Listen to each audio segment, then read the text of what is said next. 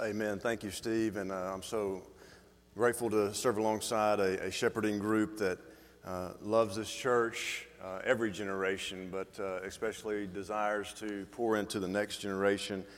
Very thankful for that. And so also excited about Chris Richardson coming on full-time in a few months. Chris has served this church for many, many years, and I'm looking forward to working with him in a full-time capacity. And as far as the background checks are concerned, I just want to say thank you to Justin and Morgan and Bethany and their desire to help create just more of an engaging and safe environment for every person as we grow in the Lord. And also our executive minister, Rick Caulfold, has spent a lot of time and energy on this as well. And I'm just surrounded by a great team, and I'm so thankful for that. So I want to ask you to join the staff and shepherds as we seek to provide a healthy and trusted environment here at Homewood. If you have your Bibles, I want to invite you to be pulling those out. We're continuing our study of the letter to the Colossians. Colossians chapter 1 is where we're going to be today. And I want to jump right in so we can go ahead and get to work on what Paul is telling us in this section of Scripture. So starting in verse 24 of chapter 1, Paul says this. He says, "Now I rejoice in what I am suffering for you. And I fill up in my flesh what is still lacking in regard to Christ's afflictions for the sake of his body, which is the church. I become its servant by the commission God gave me to present to you the word of God in its fullness, the mystery that has been kept hidden for ages and generations, but is now disclosed to the Lord's people. To them God has chosen to make known among the Gentiles the glorious riches of this mystery, which is Christ in you, the hope of glory." Verse 28, "He is the one we proclaim, admonishing and teaching everyone with all wisdom, so that we may present everyone fully mature in Christ. To this end, I strenuously contend with all the energy Christ so powerfully works in me." May God bless the reading of his word. Three things to keep in mind. One, I was praying this morning, got here early, was praying just for today's service, as I often do, and praying for those that are of you that are entering the doors, that God will just speak a word to you, and that he will enable us to just limit distractions and be able to hear directly from him. And there's a couple things that I'm reminded of every week. This week I was reminded of that, my job today is not to be spectacular. My job today is to be faithful. And I appreciate Kevin and just singing that song a few moments ago. Let us be faithful, faithful, faithful, Lord. A few things as we jump into the text this morning I want to remind us of that kind of help us think context, because it's important that we think context. Every week that I've preached on the letter to the Colossians, we've had some form of, hey, this is kind of what's going on. This is the context in which we find ourselves as we read this letter. One of the things I want to remind us of is that it's very likely that Paul is in prison. This is considered one of his prison epistles. So Ephesians, Colossians, Philippians, and then Philemon is considered these epistles that are written by Paul, in this case Paul and Timothy, in the context of prison. So just want you to imagine writing a letter in prison. The second thing that I want to remind us of as we read this today is that this is a letter. So often we can get, particularly in Bible study context, we can kind of get trapped in just focusing on a few verses, and I think that's healthy and helpful at times. But we have to remember this is a whole letter. This is a context. And so if somebody sends you a letter in the mail, or if somebody sends you a long text message, you're going to read the whole thing. You're not just going to skip down the middle and just read the middle part and then be done. So I want to encourage you and us as a faith family to be reading through the letter to the Colossians. It can take you 10 to 15 minutes in just one setting to read that, half of what most of us spend watching a TV show.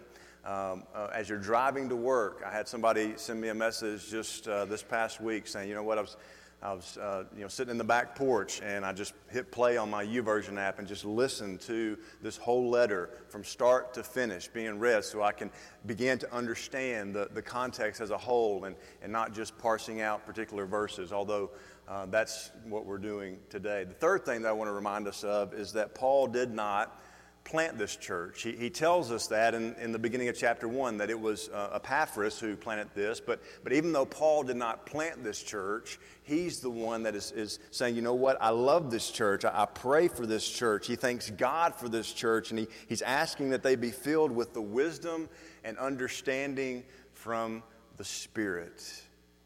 I pray the same thing for the Homewood Church of Christ, that we be filled with wisdom and the understanding from the Spirit of God.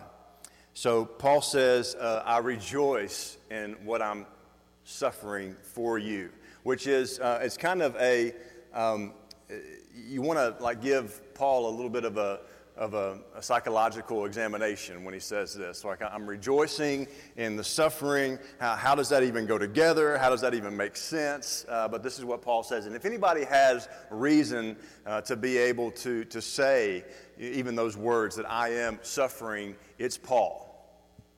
I mean, there's several places we can go to in the New Testament to prove this. But one of the most, I think, just that encapsulates this in the fewest amount of verses is in 2 Corinthians chapter 11. You don't have to turn over there if you want to look at the screen, but 2 Corinthians 11, verse 23. Here's what Paul says. So are they servants of Christ? I'm out of my mind to talk like this. I am more. I've worked much harder, been in prison more frequently, been flogged more severely, and been exposed to death again and again. Verse 24. 5 times I received from the Jews the 40 lashes minus 1. 3 times I was beaten by rods. Once I was pelted by stones. 3 times I was shipwrecked. I spent a night and a day in the open sea. So now we're like going castaway on this. I mean, he's just done all these things. He's been shipwrecked 3 times. Like, 1 is good for me. 1 shipwreck and I'm done. I haven't done that yet, but 1 and I'm good. 3 times Paul's been shipwrecked. He says, I've been constantly on the move. I've been in danger from rivers, in danger from bandits, in danger from my fellow Jews, in danger from Gentiles, in danger in the city. Are you getting the picture? In danger in the country, in danger at the sea, in danger from false believers. I've labored and toiled and have often gone without sleep. Can I get a witness? I have been known to hunger and thirst and have often gone without food. I've been cold and naked. Besides everything else, besides all of this, I also face daily the pressure of my concern for all the churches. Are you like tracking with what Paul has gone through? Like, I can kind of find some empathy with that last one because, I face daily the concern for the church and the churches. That's something that's on my mind daily. But I don't do all the other stuff. I mean, I don't feel like I'm constantly in danger. I don't feel like one time Paul was shipwrecked. Do you remember this in Scripture? One time Paul was shipwrecked and then he gets bitten by a snake right after the shipwreck. I mean, you almost like can see him visualize like the Jim Carrey like, are you serious? Like this is just going on in his life. And if anybody can say, you know what, I've been suffering, it's Paul. And we have proof of that in Scripture. And so when I start complaining, anybody with me? When I start complaining, this is where I feel like the comic strip you'll see on the screen. I feel like the toothbrush talking to the toilet paper. Sometimes I feel that I have the worst job in the world, and then the toilet paper says what? To the toothbrush. Yeah, right. Right? I mean, this is how I feel when I'm comparing myself to Paul. When I start complaining about, oh, woe is me, the auditorium's a little cold, or the auditorium's a little hot, here's Paul like, really? Let me show you what I've been through. Verse 24, this is what he says, now I rejoice in what I'm suffering for you, and I fill up my flesh what is still lacking in regard to Christ's afflictions for the sake of his body, which is the church. Now, we aren't able to camp out in this verse very long, but I think it can easily be misunderstood. And this verse is not saying that Christ's work on the cross is somehow incomplete when it comes to our salvation. It's not what Paul is saying at all. Matter of fact, Michael Gorman in his book, Apostle of the Crucified Lord, he says this, that in the context of a letter that exalts the completeness of Christ's person and work, this claim, talking about this verse, this claim cannot mean that Christ's passion was somehow deficient. Rather, it suggests that because Christ's suffering and death were definitive of God's self-revelation and activity in the world, they must be continued in the life of the apostle. So what Paul is saying is that there's this continuation of life in Christ. That, Paul would say that I've been crucified with Christ. I'm continuing to live this life that Christ exampled for us. So for the sake of Christ's body, which is the church, what does Paul do? Paul suffers. So I want us to just latch on to this today, that when we die to ourselves, this is when we begin to truly live. It's the great paradox of Christianity. It sounds so counterintuitive when we talk about it, when we think about it. And how do we do this? Well, Jesus would tell us in the Gospels to take up our cross and to follow Him daily. Take up your cross daily. And I know that's kind of a phrase that some of us have in our mind, because we may have, if you've grown up in the church or you've been to church for any length of time, you've probably heard that phrase. But what does that really mean? What does it really mean to take up my cross daily? I think there are several reasons that the New Testament doesn't just stop after the Gospels, after Matthew, Mark, Luke, and John. I think there's several reasons for that, but one of the reasons that we see this more complete picture through the other books of the New Testament, not just the Gospels, is because we need to see this lived out. We need to see what this begins to look like. And Paul and certainly the apostles begin to example this for us. Okay, what does a life in Christ mean? What does that begin to look like? And then you think about other examples in Scripture. You think about Eunice and Lois, and you think about Phoebe and Lydia, and you think about Priscilla in Acts chapter 18, some of the forgotten women in the New Testament. And we see this being lived out through their example, through their life as well. I remember when I was playing basketball in high school, how we would just go through drill after drill after drill. And sometimes we would go through a whole 2-hour practice, no water, and we'd go through a whole 2-hour practice, and not even touch a basketball, because we were doing defensive drills the whole time. And what I began to think about when I thought about just the drills that we go through, and maybe you experienced similar things in sports that you played along the way, drill after drill, but if the drill didn't translate to the game, you have to stop and ask yourself kind of the question, like, okay, well, what's the purpose of the drill?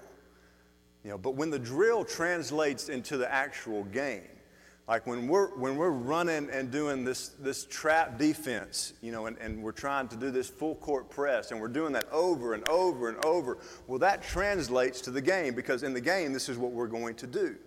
But a lot of times, there were drills that we did that didn't necessarily translate to the game. One of the drills that we did that didn't always translate was the spider dribble. So you take a basketball and you do it here and you do it in the back and do it like winning the game, and am I going to just stop and start doing this? Like probably never, right?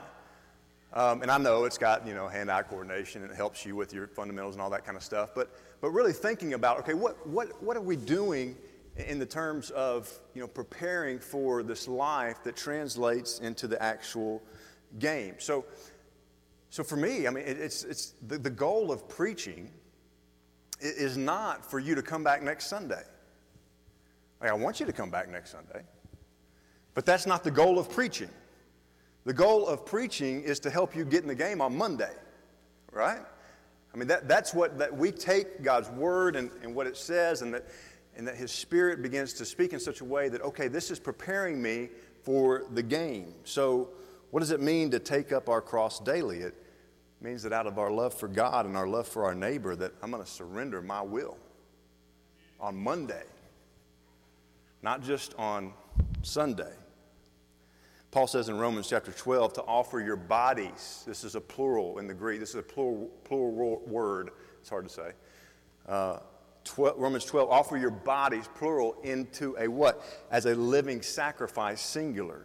plural bodies into a singular sacrifice. The church, the body, the plural bodies that make up the body become a singular sacrifice. For what? For the glory, for the praise, for the hallowing of God's name in our lives outside of even these walls.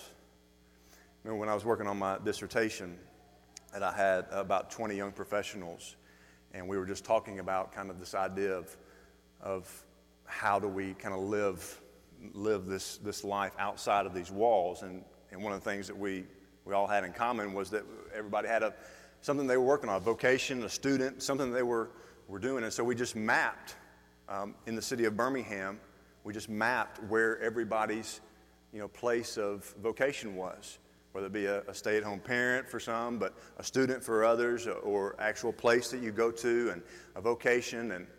And what I began to show them on the screen on this big Google map was, look at all the places that we touch in this city each and every week. I'm so thankful for Michael Threet's comments this morning during communion. Michael is a transformational leader down in Sylacauga, the Sylacauga Housing Authority. So grateful for his influence in that community. And when you begin mapping, if we went around and just mapped where you found yourself Monday through Saturday, what we would see is this bigger picture of what's going on, that life in Christ is not just a life one day a week. Some of you say that I can't do that. I can't die to myself. If I die to myself, then people will just walk all over me. If I surrender my will, that's going to be a sign of weakness to other people. Paul says, not if you have resurrection power, it won't be. That if you have resurrection power, dying to yourself is actually the most genuine way that you can live life, because it's God designed. So in Romans chapter 8, verse 11, Paul says, and if the spirit of him who raised Jesus from the dead is living in you, he who raised Christ from the dead will also give life to your mortal bodies because of his spirit who lives in you. So if you're taking notes this morning, I want you to jot this down. It's just a reminder that I've reflected on this week, is that resurrection actually frees us to let go of life because we have life. That we know that because Jesus was raised from the dead, that he defeated death and was raised from the dead, we are no longer held captive by death. That we are no longer held in slavery to death. We're not slaves to death anymore. Jesus has defeated death, and so the same power that raised Jesus from the dead lives inside of us, so it enables us to go into our Mondays, to go into our Tuesdays and the rest of our weeks with this power. It's not our own power, it's the power that lives inside of us. And so when we realize that our lives encompass this power, it frees us to let go of life. And I'm not talking about that in a fatalistic way. I'm not talking about, you're driving down the road and Jesus, take the wheel. I'm not talking, that's not what I'm saying. What I'm saying is that we are enabled by something bigger than ourselves. My friend Don McLaughlin shares the four-way stop illustration. How many of you have been to a four-way stop lately? Where there's really supposed to be only like two rules. Like when you get to a four-way stop. Stop and go. But how many of us have pulled up to a four-way stop and somebody else pulls up at the same time? All right, now what happens? So, you think in your mind, well, I got here first, but, and then they're probably thinking in their mind, well, I got here first, and so what do? You wave. And then what do? They wave. And then you get a little more emphatic. And then they get a little more emphatic. No, you go. And then so both of you then inevitably next do what? You both hit the gas at the same time. Anybody ever done this? You're both hitting the gas at the same time. You're both trying to, and what has to happen in this intersection is that someone has to yield. I mean, that's the only way that this is going to work without an accident. That somebody has to yield in this moment. I think that why Paul's talking about this is church, that navigating the intersections of life require humility. That when we yield to selfishness, when we yield to control, when we yield to expecting everyone else to line up to our way of thinking and our way of doing, This is how James says it in James chapter 1. What James says is, hey, be quick to listen. Be slow to speak. Be slow to become angry. And what happens in these intersections of life is that it's in these moments when relationships can flourish or relationships can be destroyed. And so are we going to take up our cross daily? Are we going to be that witness that says, you know what?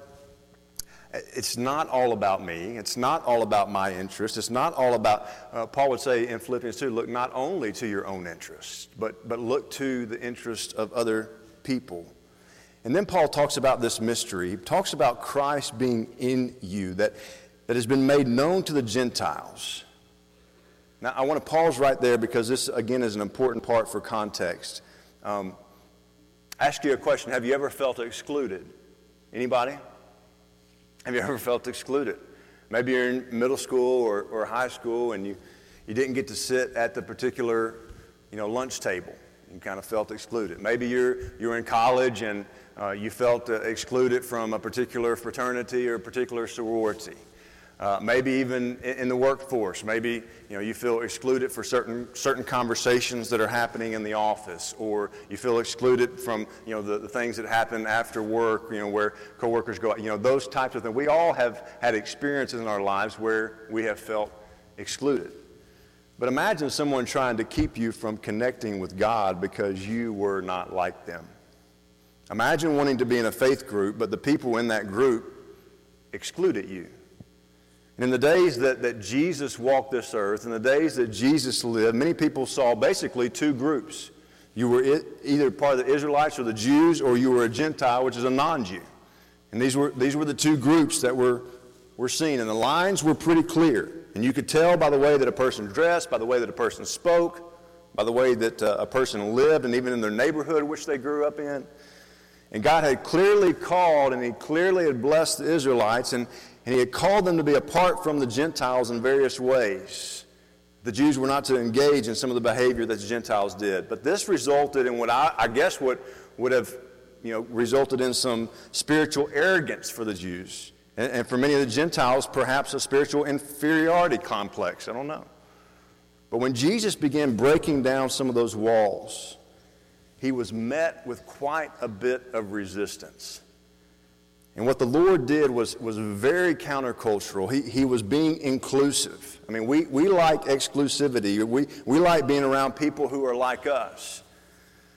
But after His ascension, the message of Jesus began to be shared throughout the world, and it began to cross cultural lines. And the apostles, especially Paul, encountered strong opposition from many of his fellow Jews because he was reaching out to those people. But because of Christ, the Gentiles who for centuries had been excluded were now being included. This is important context as we are reading this part of the letter to the Galatians. And aren't you thankful? Because this is significant, because for you and me, most of us, if not all of us, are not Jews. So this is big news. So God has made relationship with Him available to all people, regardless of their culture, regardless of their upbringing, regardless of their past. He's made relationship available through Jesus. So verse 27, to them God has chosen to make known among the Gentiles the glorious riches of this mystery, which is Christ in you, the hope of glory. If you just memorize one phrase this week from this passage, I encourage you to lock in on that one. Christ in you, the hope of glory. This is a question that I started reflecting on a few days ago, and that is, how are you making known that which was made known to you? Think about it in your life, even this week as you get in the game tomorrow. How are you making known that which was made known to you? And then Paul goes on, there wasn't a chapter separation when this was originally written, but there's a chapter separation here, chapter 2, where Paul and Timothy say, I want you to know how hard I'm contending for you and for those at Laodicea and for all who have not met me personally. My goal is that they may be encouraged in heart and united in love so that they may have the full riches of complete understanding in order that they may know the mystery of God, namely Christ, in whom are hidden all the treasures of wisdom and knowledge. We're going to talk about that in a second. I tell you this so that no one may deceive you by some fine-sounding arguments. For though I'm absent from you in body, I'm present with you in spirit and delight to see how disciplined you are and how firm your faith in Christ is. Some of my favorite stories or movies are those where, there's this hidden treasure, and this group of people or this person gets this this map or this chart. You think of Robert Louis Stevenson's Treasure Island. You may think of this movie, The Goonies. You may think of National Treasure that came out. It's interesting, in this movie, The Goonies, I'm an 80s kid, so this movie came out in the mid-80s. And one of the things that the director wanted to be very specific about was, and this is kind of a spoiler alert if you haven't seen it, but it's been out for 30 plus years, so I feel like I get some kind of leeway after 30 years. Like if you hadn't seen it, don't come up to me afterwards, hey, we're going to watch that tonight. Don't pull that on me. All right, so the kind of spoiler alert is they finally get to this big pirate ship that was in this underground cave, and one of the things that the director, it's a Steven Spielberg movie, but one of the things that the director wanted to do is he wanted to get the authentic expression of the kids who are in this movie. He wanted to get the authentic expression of them seeing this huge pirate ship for the first time. So for 3 months while this thing's being built, they don't let any of the actors see it. And then finally, the day that they're going to shoot this scene, they back the actors in, backward. They walk in backwards, and they have to get underwater, and then there's going to be a mic underneath water and tell them action, and they're going to come up, and they're going to see this huge pirate ship for the first time, and he wants to get their authentic reaction. Well, so they set it all up, and then all of a sudden, all the kids come up, and they say, here we go, action, and they all come up. And one of the kids comes up and yells an expletive. And so the director's like, cut, you can't do that. You're a Goonie. You can't, use that. Matter of fact, it was for all you Avengers Endgame fans. Guess who it was? It was Thanos. Yeah, the guy who plays Thanos in Endgame is the guy who yelled the expletive in this movie, and that ruined the whole deal. So thank you, Thanos. But there's this idea of, we have this treasure Paul talks about, this treasure that we're looking at, and it's this treasure that's inside of us. And what Paul's trying to remind the Colossians, and through the Holy Spirit, I believe, and what he's reminding the Homewood Church of Christ today, is that Jesus is the hidden treasure that's been revealed. And so often, we come up, from the waters of life, and we see this wonderful treasure that is Jesus, and sometimes, if we're honest with ourselves, sometimes we're kind of underwhelmed by that. Or maybe you've experienced this in your life where you just kind of go through these stuck moments or these storms in life, and it begins to make you question. In the end of the Sermon on the Mount, Jesus talks about the wise man who built his house on the what? Wise man built his house on the rock. Foolish man built his house on the sand. Here's what's interesting about that story. Both of them encountered storms. One wasn't exempt from storms just because, he had followed these rules and done this good stuff. No, they both encountered storms in life. And Paul is reminding the Galatians, hey, there's this treasure that's hidden, but now it's been revealed. This treasure is Christ. And so what does he say? He says, verse 6, we're going to move on in a little bit. He says, so then, just as you receive Christ Jesus as Lord, he says, continue to live your lives in him, rooted and built up in him, strengthened in the faith as you were taught, and overflowing with thankfulness. So here's three things that I just want you to remember for this week. Three quick things. Number one is that I want to encourage you to get in the game tomorrow. Get in the game. Don't enter into this week with a spirit of fear. God didn't give us a spirit of fear. Get in the game tomorrow. Whatever that means for you in your life. Number two is that I want you to engage others with humility. Think about every time you come to a four-way stop this week. Think about that illustration. Am I dying to myself, not just at this stop sign, but in the intersections of life? Am I entering and engaging others with humility? And then number three, that we live our lives rooted in Christ. And I want you to feel free to share that with me. Send me an email. Say, hey, this is how this is being played out in my life this week. I would love to hear those stories. Those are amazing stories. But each and every day, we recognize we get the wonderful privilege of playing the challenging yet exhilarating game of life. Let's pray. Father, we're thankful for your word. We're thankful for Paul and Timothy, by the guidance of your Spirit, crafting this letter centuries ago, and how it can still speak to us in 2019. That's something that we can't wrap our minds around. Thank you that your word is timeless and true. God, I pray that we will, as the people in Colossae were, pray that we'll be reminded that when we are encountering things in this life, these seemingly convincing arguments against our faith, God, I pray that we'll just be rooted and established in a faith that's founded in love. We're thankful for your love for us, and we're thankful for the opportunity that we get to share that love with other people. And I pray that we will be overflowing with thankfulness, even in the midst of difficult circumstances. I pray for every person in this room. I pray for the person who walked into these doors and just kind of barely made it here this morning. And I'm thankful they're here. And I pray that they've received a word of encouragement this morning. And I pray for the person listening to my voice online.